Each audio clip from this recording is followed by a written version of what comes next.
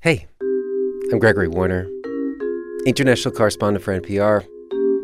Think of a time that you decided something had to change. I was like... How'd you feel? Having my heart squeezing and my brain totally freezing for some seconds. Justified? Better it be over an issue like the survival of the planet. Empowered?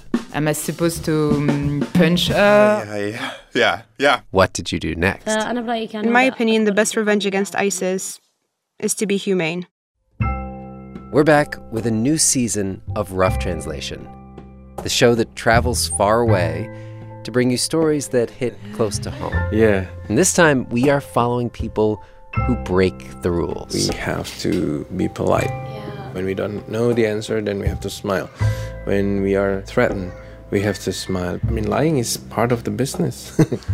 We're following people who are challenging what's normal. Don't be a prostitute, okay? Wherever they are. Yeah, they cleared the whole room. Yeah, they work from morning. So you're fixing the pipes? Yeah. Acts of rebellion. All these houses, the water will come back to them. What they say about the world. Sir, I've been moving bodies for 6 months. And what they say about us. What I'm doing right now, why I am rejecting all the appreciation.